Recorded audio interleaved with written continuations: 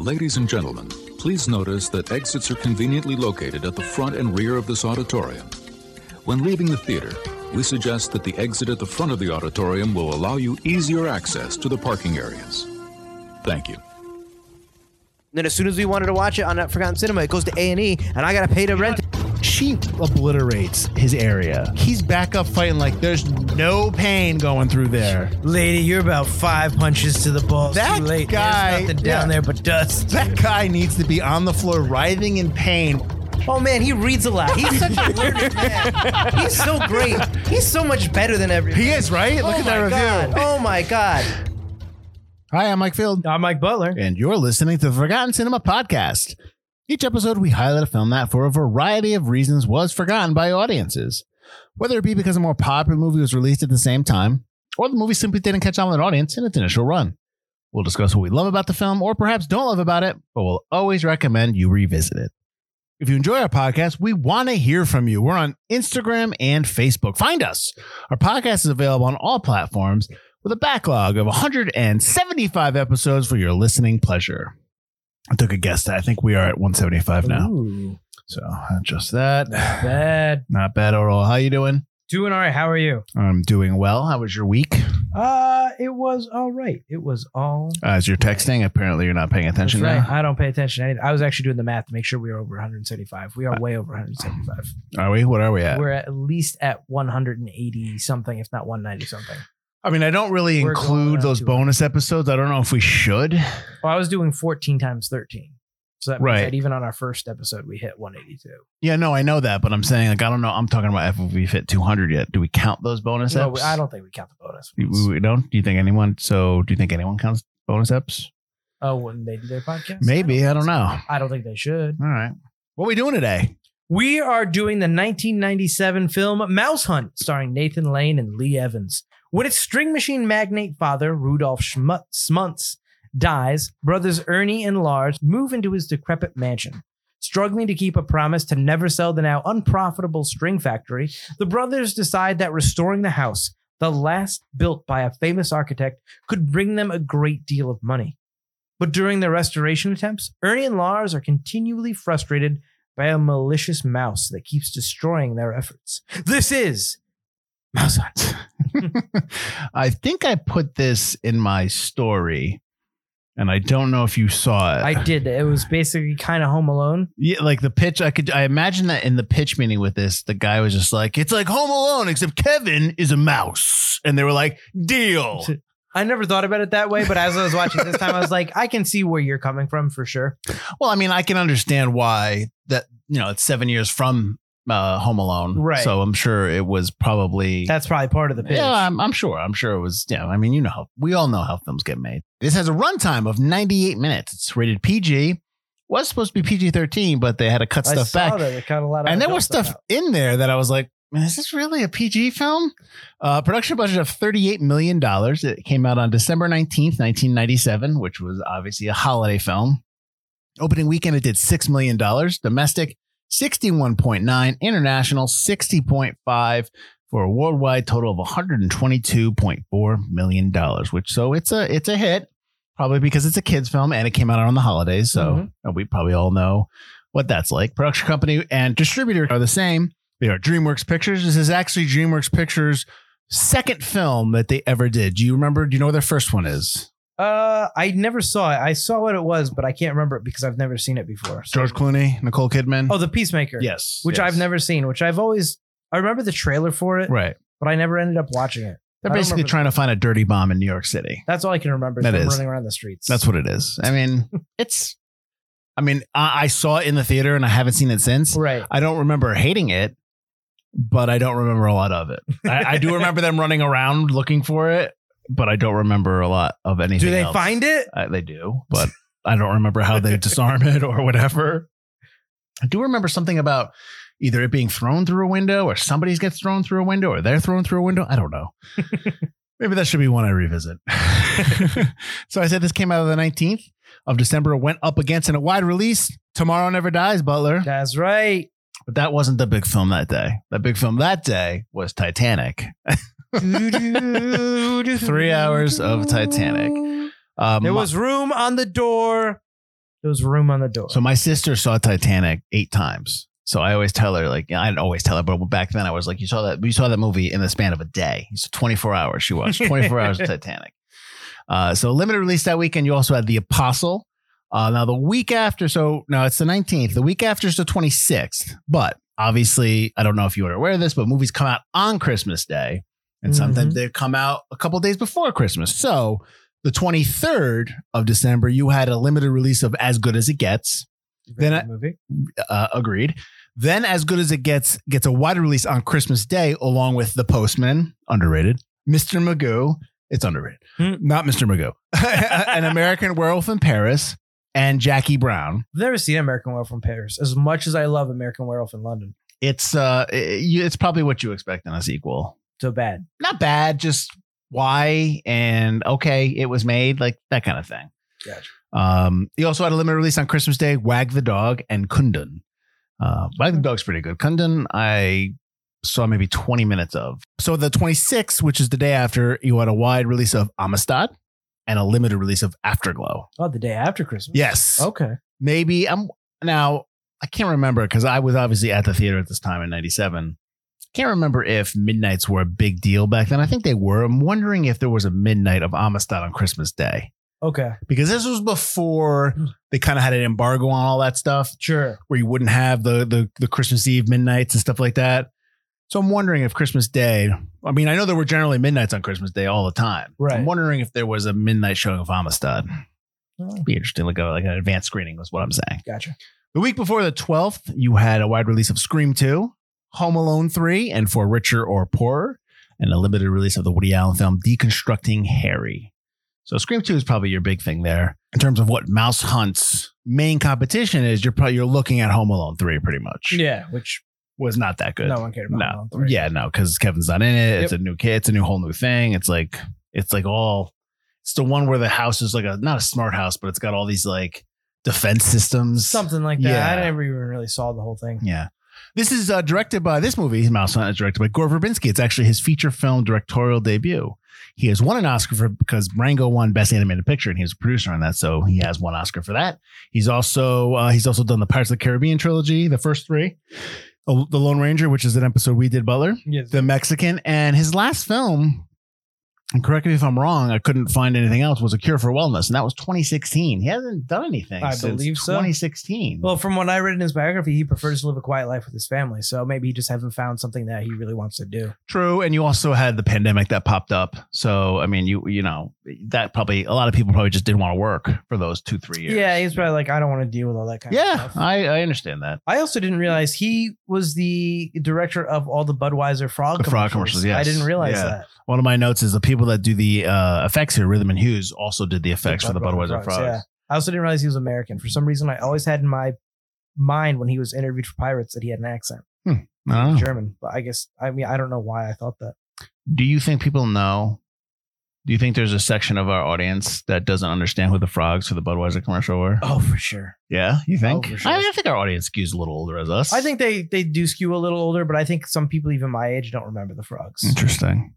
I always remember. I love the frogs. Those were big. I They were always big. remember the frogs' last Super Bowl commercial because they got eaten. Yeah. Like I love that. That's how they killed them off. Well, because they were a big thing, and then it got annoying. Bud, why? And then the crocodile ate and then they ate sir. This movie was written by Adam Rifkin, who's written Small Soldiers, Underdog, and The Last Movie Star. That's more recent. He also wrote something we wrote. Oh, we wrote something? He wrote the something you hated. What did I hate? I mean, other than everything, he Rango. I forgot to have it. Oh damn! Stop bringing up Rango, man. Rango's good. Oh shit! What did he wrote something? I was like, oh my god, he wrote that. Oh, he wrote The Chase, which we did on. Did he really write The Pint Chase? Podcast, Oh, you're yes. right. Didn't he direct Chase? Did he direct The Chase? He might have been written. He and did. directed Didn't he by- direct it? He directed The Yes, Chase. he wrote and directed The Chase. Yes, that's right. I didn't hate The Chase. I just don't think it's as good as I did it. Oh, you hated The Chase. I wasn't a fan. I'm not a fan. I'm just not a fan. But that doesn't mean it's not. That doesn't mean anyone else that liked it. You can't. certainly I can be wrong. That's fun. That's funny. His opinion changes depending on what podcast. No. Go and watch Listen, the Fight podcast. You need to understand that when we're doing podcasts, it's not just me talking, it's entertainment. So you need to be, you need to play that part. It's playing a role. It's all entertainment. None of this is real. I'll tell you what's not going to be real. Me butchering this next name. Cinematographer was Fedon Papa Michael. I don't know if that's his name. Like, if he ever listened to this podcast, he'd probably just come and beat me up. I apologize.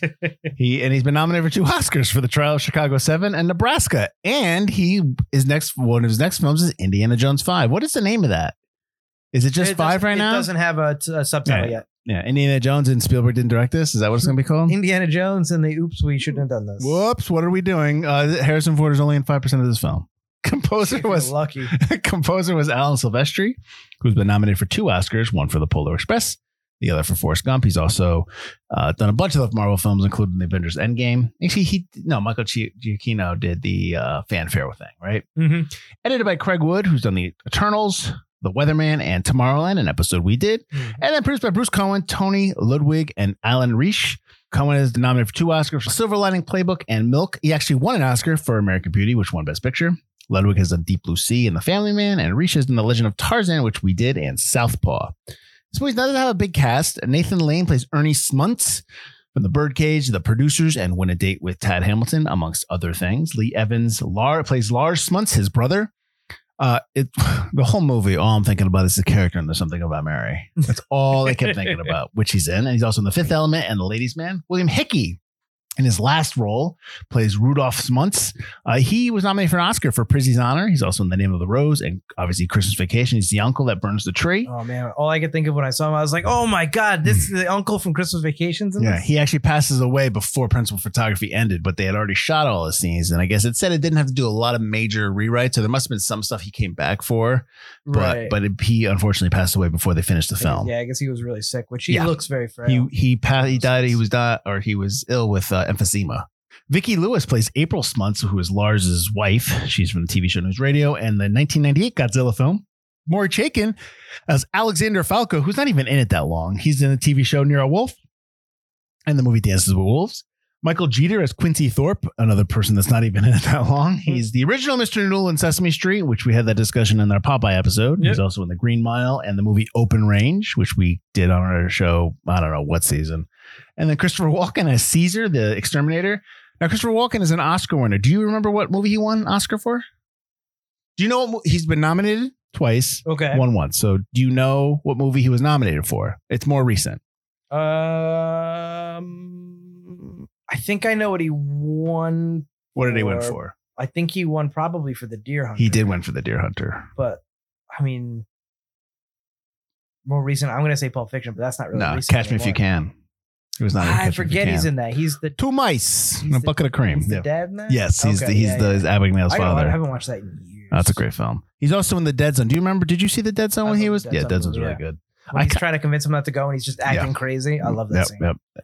And then you had Mario Cantone in here for fans of Mario Cantone. He played one of the Zepco suits. He's obviously, I think he's probably more famous for Sex and the City, right? Probably. Yeah. But that's about it. So we had both seen this before. Mike likes to put kids' films on. Oh, you have seen it before? I can't say I remembered a lot of it. Okay.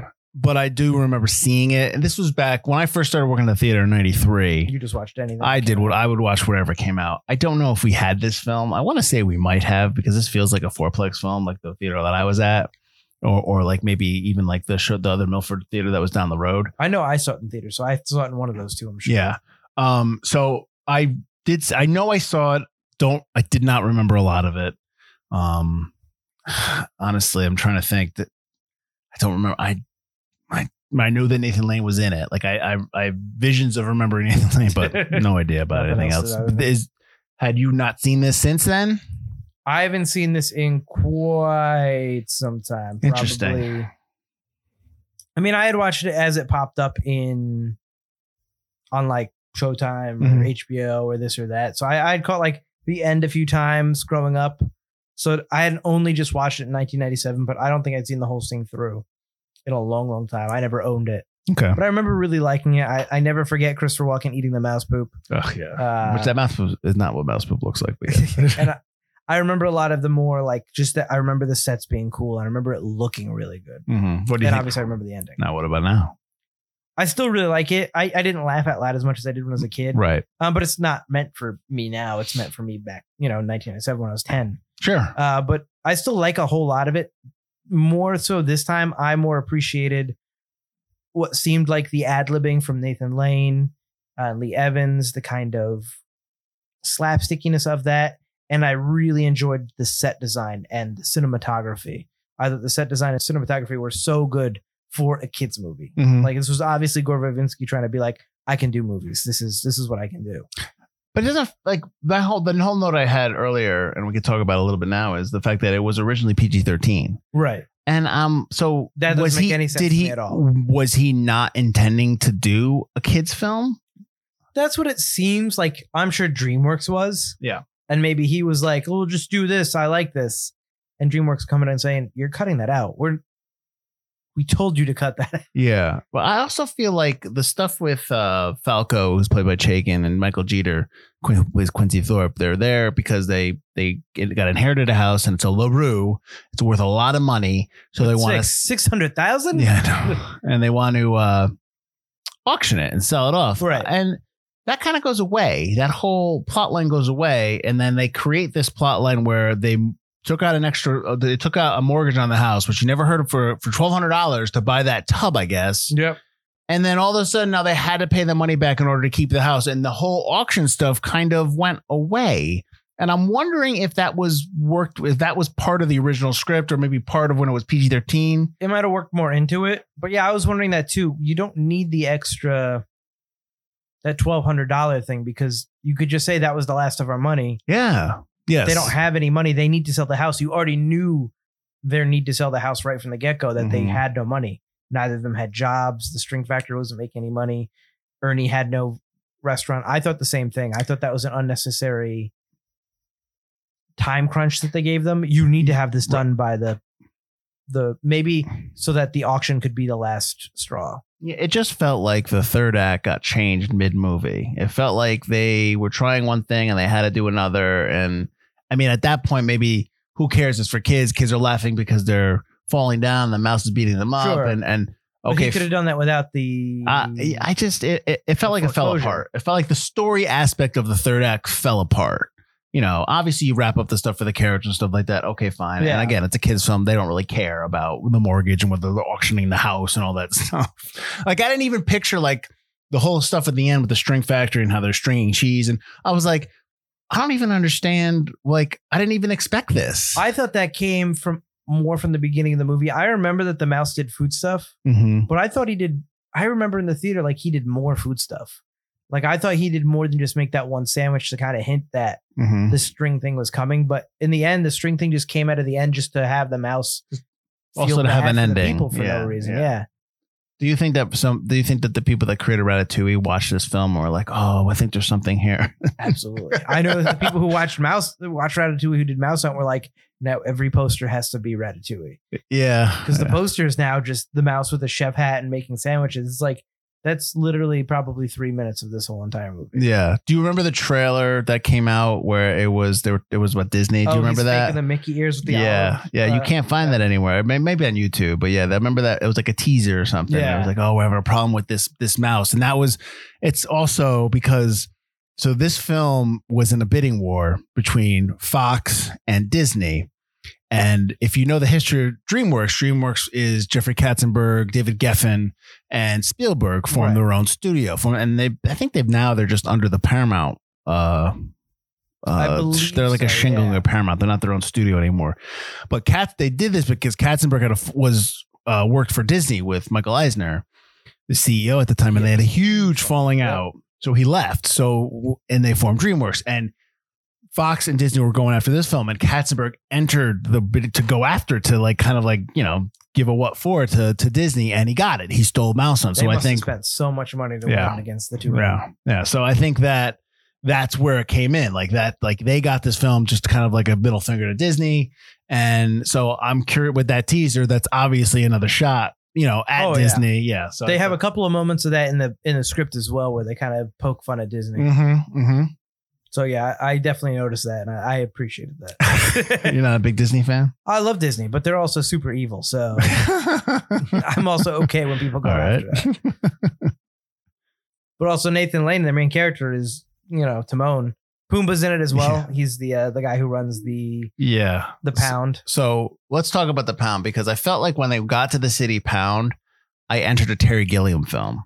I thought the same thing. Yeah. I put that the pound was like it's from Brazil. Yeah. That's exactly my note. As soon as I got in the pound, I'm in a different film. Like, Yep. I am in a completely different movie, and I don't understand. Like, what are we doing now? I feel like the film didn't know what style or what decade to put it, so Yeah. they borrowed a lot. But yes, I had the exact same note that was absolutely like a pound that you would see in the movie Brazil. Yeah, there's a lot of different styles that are spanning the decades from the 40s to the 90s, and that's fine. We've seen other films do it before. Sure, yeah. I have a note that says if you look at the quarter that they flipped. Oh, I saw that. It's 1972. Yeah, it's like, okay, fine, but whatever. But like, also, I'm pretty sure that quarter is a huge, giant quarter. I'm just saying, it's got to be an oversized. Yeah, spun it which is cool. I like that effect, and there's a lot of practicals in this, which I appreciate.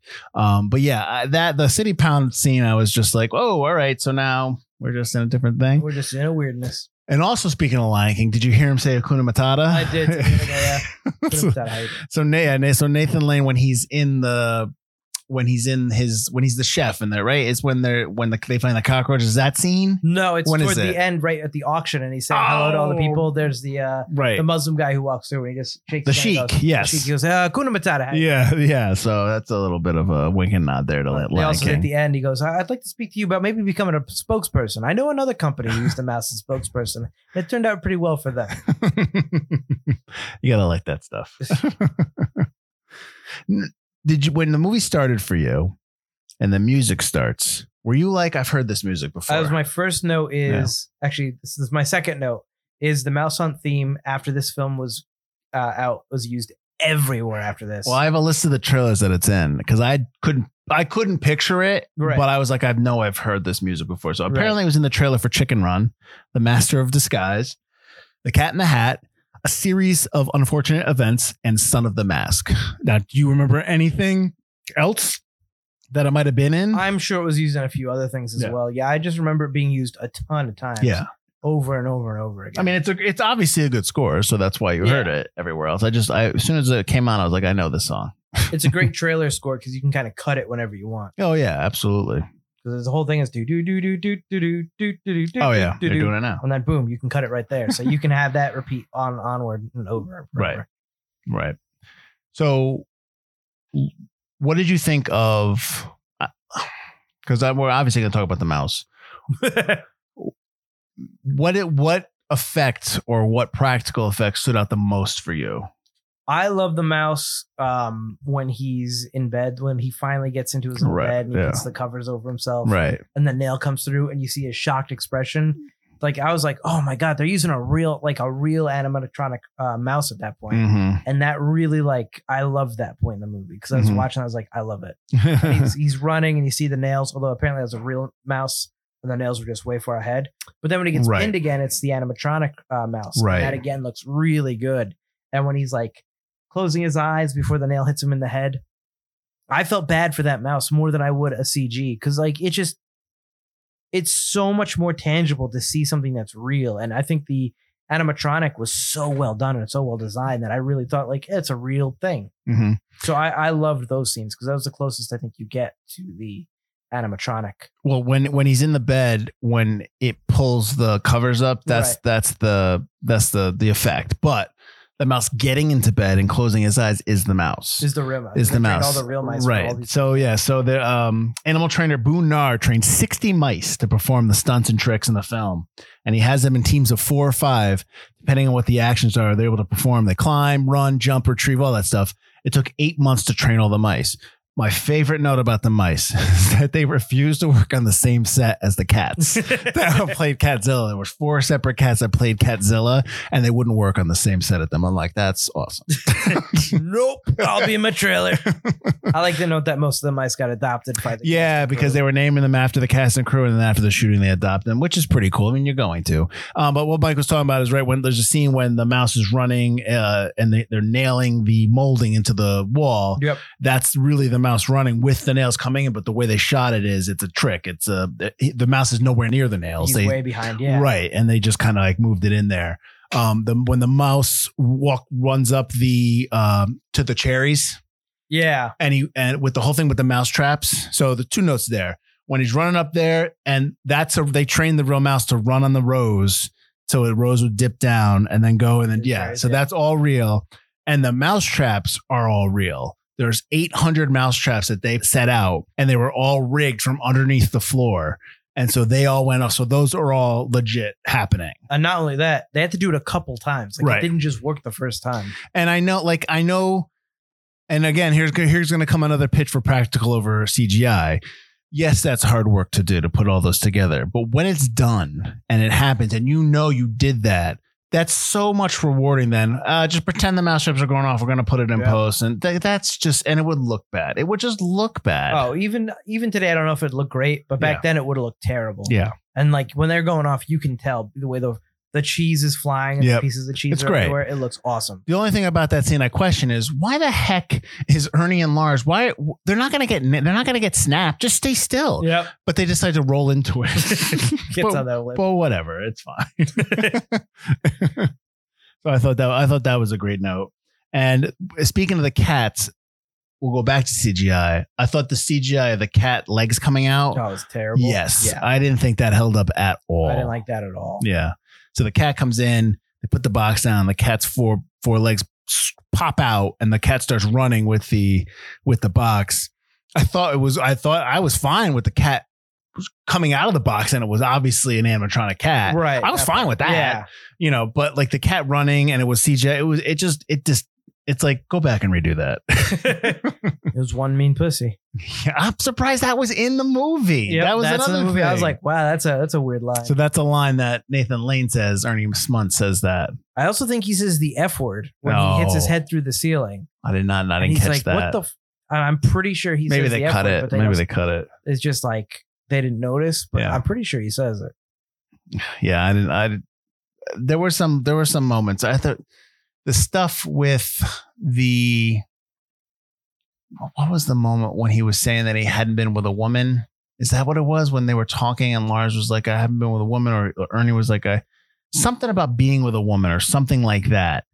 And I was like, this, like, it was really close. I'm like, this is not PG. I had a look at that point. Yeah. But back then, like that kind of stuff was in kids' movies. That wasn't that shocking. Maybe we're being sensitive. Like the wife taking off her clothes and is like the weird 1930s type negligee she had on. Yeah. I was like, that's no difference from like the Addams Family films of the time. So I was like, I was okay with that. Yeah.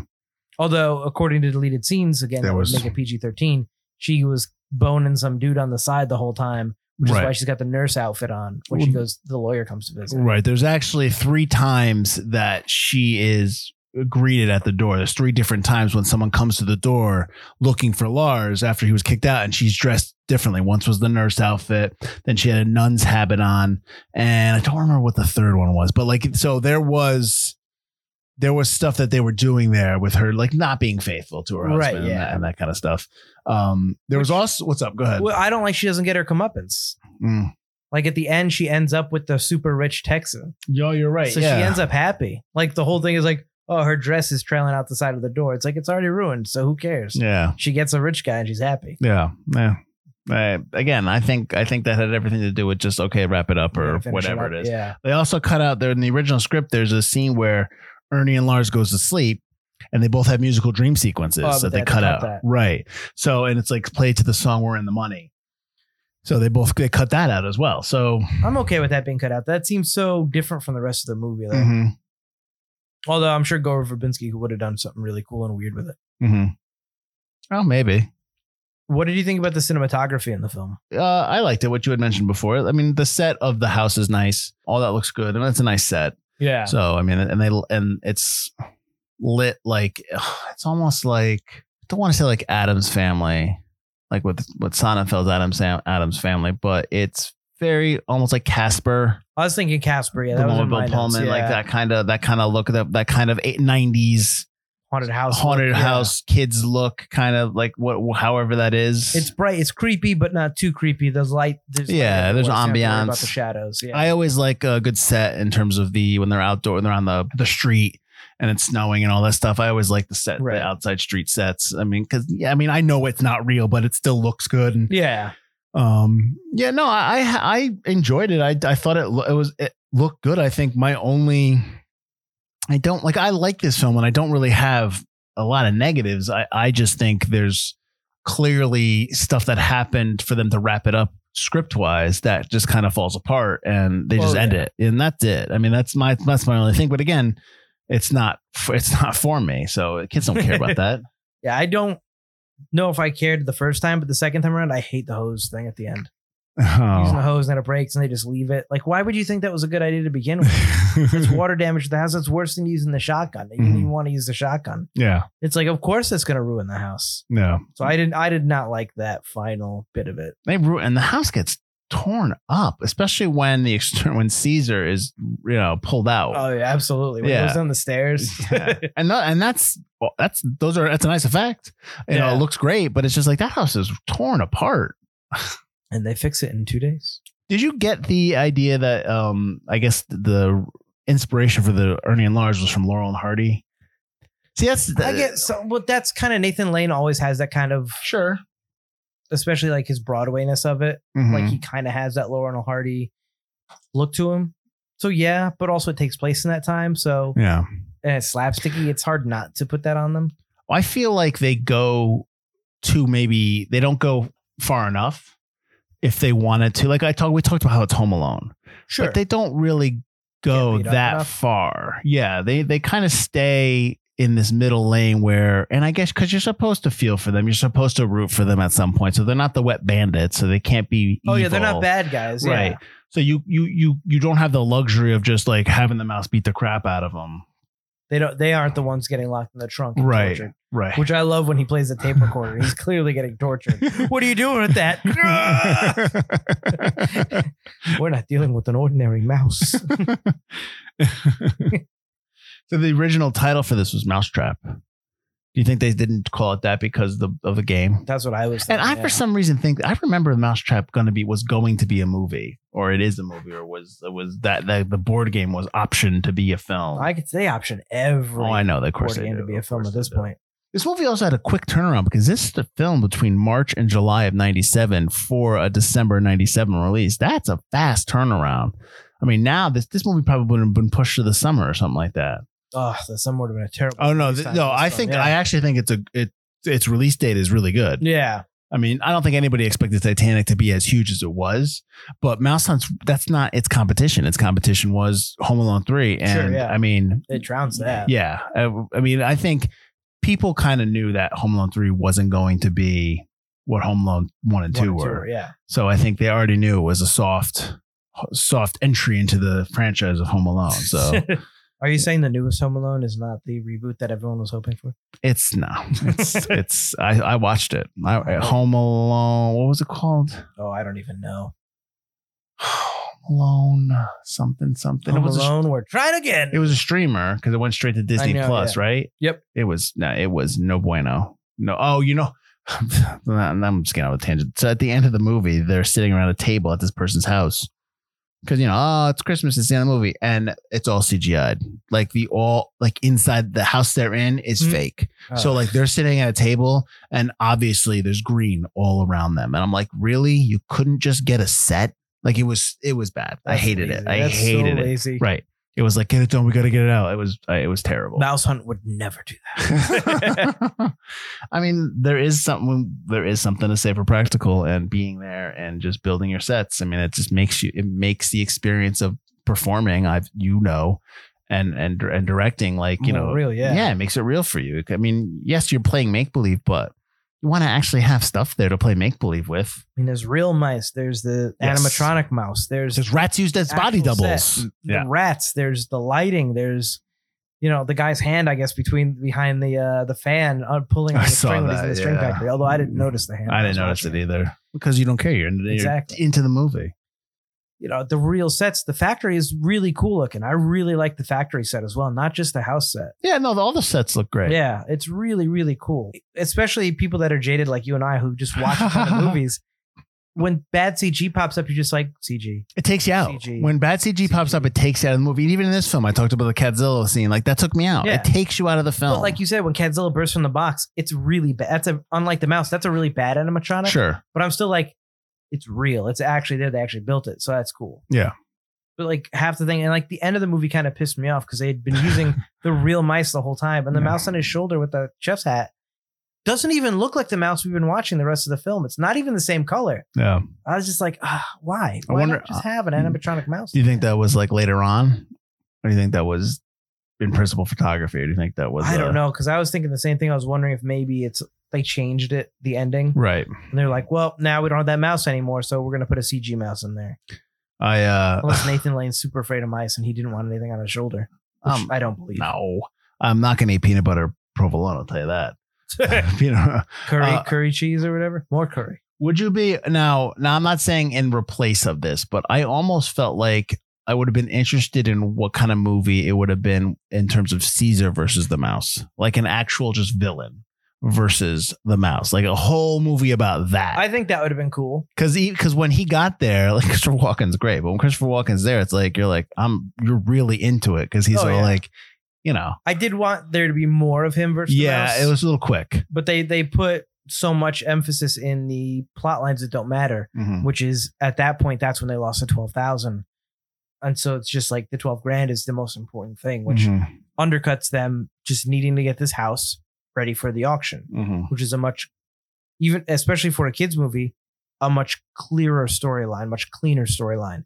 And they kind of bungle that, and they could have easily done like another 10, 15 minutes with Caesar. Yeah, I think so. I would have been okay with more Caesar because when Christopher Walken's there, it's like I said, you're just into it, and he's into it, and he's into it. Calcium deficiency.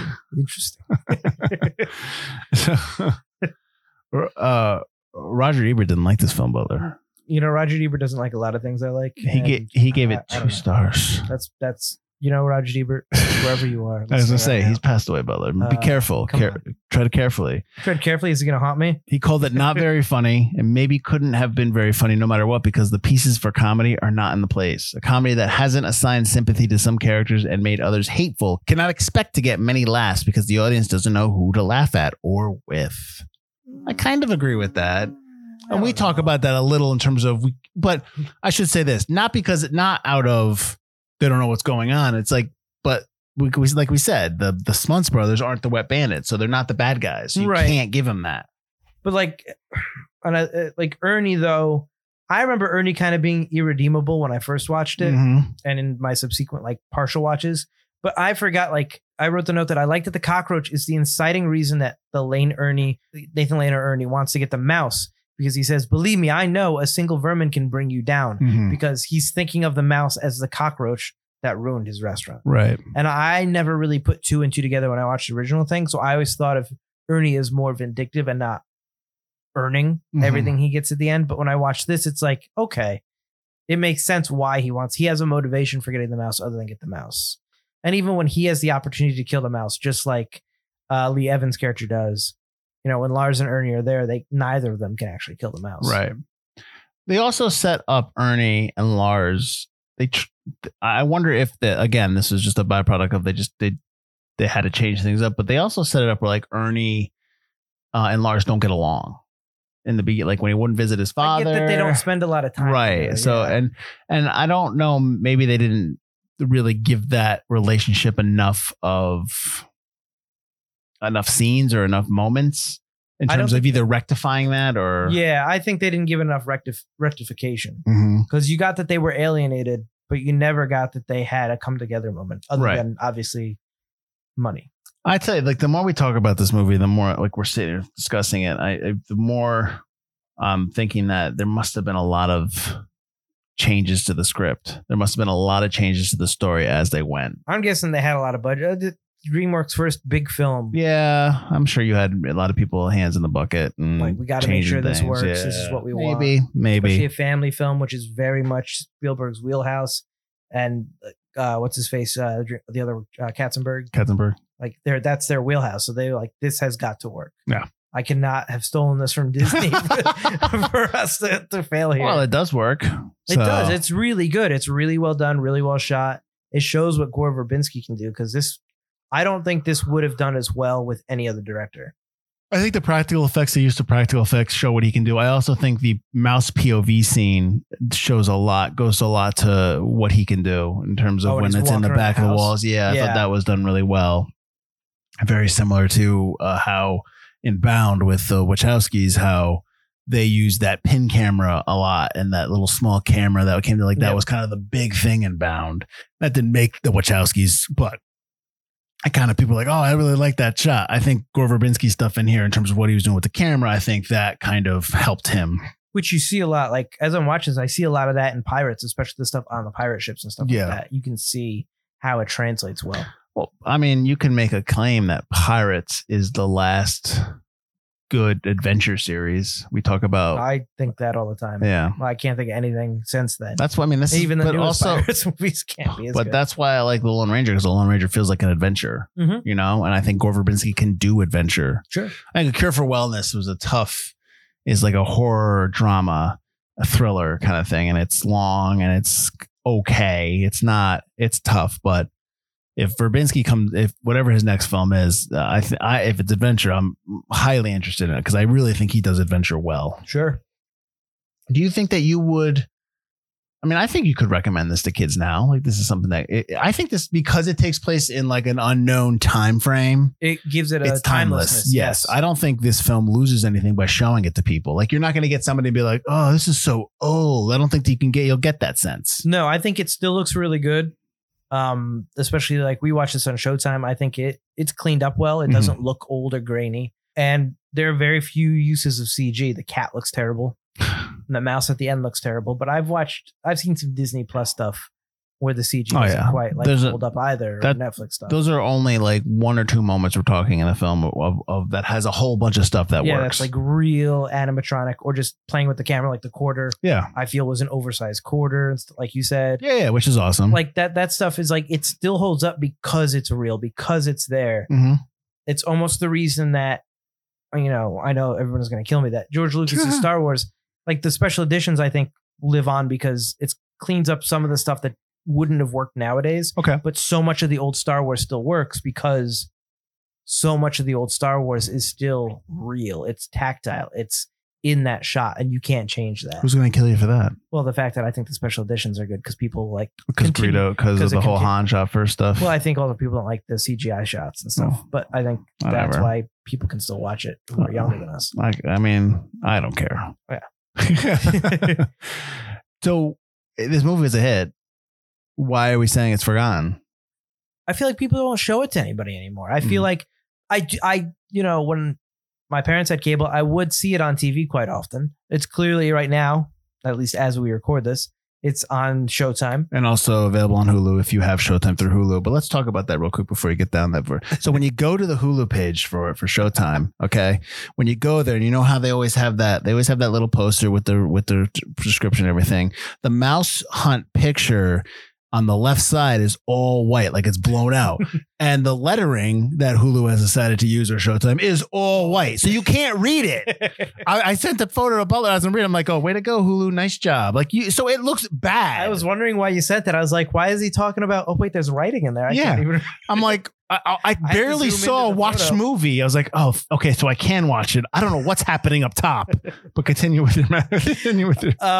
So it's on there, but I feel like people aren't suggesting this to people. I feel like maybe it's kind of gone down by the wayside. It's not Disney. It's DreamWorks. So maybe it's not in like a pantheon where it's constantly promoted with other stuff. But I think it's definitely worth watching. I think when you talk about Gore Verbinski films, you talk about Pirates, obviously. And I think that you can show a Mouse Hunt and be like, this is what he did before Pirates. And the practical stuff is really, really cool. And even maybe more practical than Pirates 2, for sure. But like, this is the stuff he does in the camera where it shows like how great he is at cinematography and using animatronics, which I'm sure he cut his teeth in the Budweiser frogs because they were all animatronic too. And they also used a plethora of other animals in the swamp. It was never just the Budweiser frogs. Right. But I think a lot of that stuff is really cool, really worth watching. Nathan Lane is always an awesome watch. I think he's a great comedian, a great actor. Lee Evans does a great job. Lee Evans' accent is really good, which I should mention because he's British. You can't see a hint to that. I think he does a really good accent. Mm-hmm. And like everybody's on point. The mouse is really cool. But I just think that nobody really comes back to it because it's a little darker. It's set around Christmas time, which kind of centers it around a certain period, even though they're mostly in that house. Maybe that hurts it a little bit. But I think it's mostly what came out like after or before it, and just the way it's kind of not necessarily. You're talking about in theater, what's coming out in theaters. Yeah, it's not as kid friendly as it could be. Like I'm surprised that you liked it or you are okay with the kid aspect of it, because usually you talk about films. There's no kids in it though. That's like, I think maybe that's part of it too. There's that no you're kids more in okay with it because it's not kids. But well, I don't. The problem with sometimes with like the reason why Home Alone works is because Macaulay Culkin is really good as Kevin. Sure. And the kids are are somewhat genuine. Sometimes when kids are smarter than they're written, older than they are, Sure. I think that it comes off badly, and it comes off like you just get like, he just kind of like, all right, kids aren't like this. But because there's no kids in this, you don't have that issue. So yeah, no, I was fine with it. I also, while you were talking, I wasn't paying attention. While you were talking, I was looking to see what had come out around it in terms of kids films. We had talked about Home Alone 3, which obviously didn't work, and I think people knew it didn't work. So I went into November, and there's nothing in November except Anastasia, which wasn't huge. which isn't. Yeah, it's not really. I mean, it didn't really. I don't think Anastasia did as well. You also had Flubber, which was the Robin Williams Flubber. So Flubber, yeah, maybe that did well. That was definitely more kid friendly than Mouse Hunt. Yeah, Flubber was the Thanksgiving film, and that did 92 million total. So Mouse Hunt still outperformed that. So there really wasn't a huge kids film around this time. So I think that's probably why it did business. And, also there's a different, maybe thought process in the 90s than is now, where when we talk about this, there's always a kids film out. Even when, if there isn't one for a while, it stays in the theater until another one comes. Just to have one in there. Yeah. Right. And in the summer, it's usually one kids film a month, usually sometimes two. But there's usually one kids film every once in a while that pops along. I don't know if that's probably not the same thought process back then. So I think that's probably why it did business, but I'm also very surprised that it didn't hold up. And maybe that's because it's a different time period, even though we talk about how timeless it is. Well, there's also we talk about streaming services all the time. Sure. Advertising different films. But back then, Disney, you'd put into Disney VHS and they would have, here's what's coming out on VHS and have a whole bunch of trailers for all these different things. And because this is DreamWorks, you don't have that kind of cross marketing with every VHS that you sell as well. You're right. And I think that hurts it and kind of helped definitely cement Disney as the VHS stop for kids. Yeah, I also think with streamers and with PVOD and VOD and a lot of these kids films that come straight to, like that movie, Luck or whatever, that's on Apple Plus. Just came out. But still, like the Sea Beast that just came out on Netflix. Like there's movies that come out. But the problem is that, yes, kids may see those ads when they're watching their YouTube Kids. They may pop on there and they may see them when they watch TV. Yes. Parents don't see though, because you're assuming that parents are on YouTube and parents are doing it, but they don't see it. You're assuming the kids are going to tell their parents, hey, and you have a lot of parents that don't know how to get to these movies. What do you mean? Look, what's that? Apple what? Apple Plus. Apple has their own service. I don't understand. I don't have that. Like, it's like you have that disconnect. So I think it's very difficult. I love the fact that a lot of stories are out there. I think this is a different discussion, but I think there's way too much content out there. But I love the fact that it's available. Yeah. But getting parents to get it for their children is a disconnect. There's a disconnect there because there's some people don't understand how to do it. So I think that it's kind of like it's good and bad. There's good and bad aspects to it. Yes, it's all there, but getting parents to understand how to get it in front of their kids is harder. Exactly. You also have the fact that this is on Showtime, which isn't necessarily known for kid stuff. True. When you think Showtime, what's the first show you think of? Probably Dexter. Right? Red Shirt Diaries. First thing I think of stuff like Dexter. Yeah. Like I don't Billions. think about anything. Yeah. Is that Billions of Showtime. Yeah. Stars. Okay. But you don't think about their kids selection. You're right. Movies. And they don't have a huge selection of kids films. The Showtime brand is it's not that they do good stuff. It's just their brand is not as noticeable as HBO's brand. HBO's brand is like, oh, HBO Sopranos, Game of Thrones, 6 Feet Under. Like they're known for stuff. Showtime's brand, and I don't know why. They've got good stuff. It's just they're not as big as HBO's brand. They don't put out as much big stuff along with the critically acclaimed little stuff to kind of bounce off of each other. But like, I love Dexter. Sure. I love Billions, and those are really solid shows, and those are just two. But they don't have like a Sopranos or How to Train Your Dragon, or not How to Train Your Dragon, a Sopranos or Game of Thrones to back those up. I got you. So you're saying that they don't have like a really huge one. Yeah. That's fair, but maybe that's their brand too. Maybe they want to do more smaller stories, and that's fine. Cool. But like in terms of word of mouth and people knowing, I think their brand is far different than HBO. So that's a good point.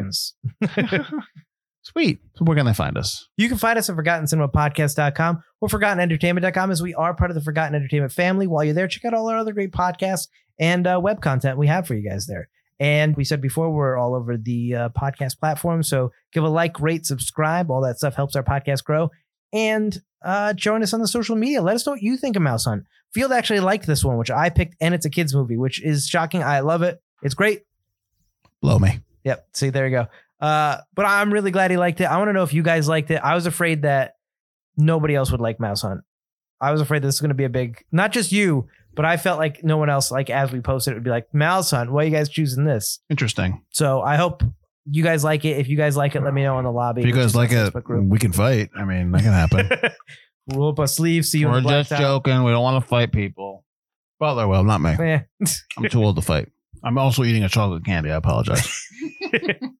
Next week, we got another guest coming on. Actually, two. We got Dan and Chris from the podcast Film Trace. I don't know if you've heard us on that podcast. I was on there once before without Butler, and then me and Mike were on there together. Mm-hmm. I'm pretty sure it is out by now. But yeah, we're really excited about this because we had a great time on their podcast, and we definitely wanted to get them on ours. So that is next week, and we're doing the movie Role Models from 2008. They chose it, and they said be ready to defend it. Or they're going to be ready to defend it. So which I was like, I don't know why you think we're not like it. But that's next week. So until then, everyone have a great week. I'm Mike Field. I'm Mike Butler. And this has been Forgotten Cinema.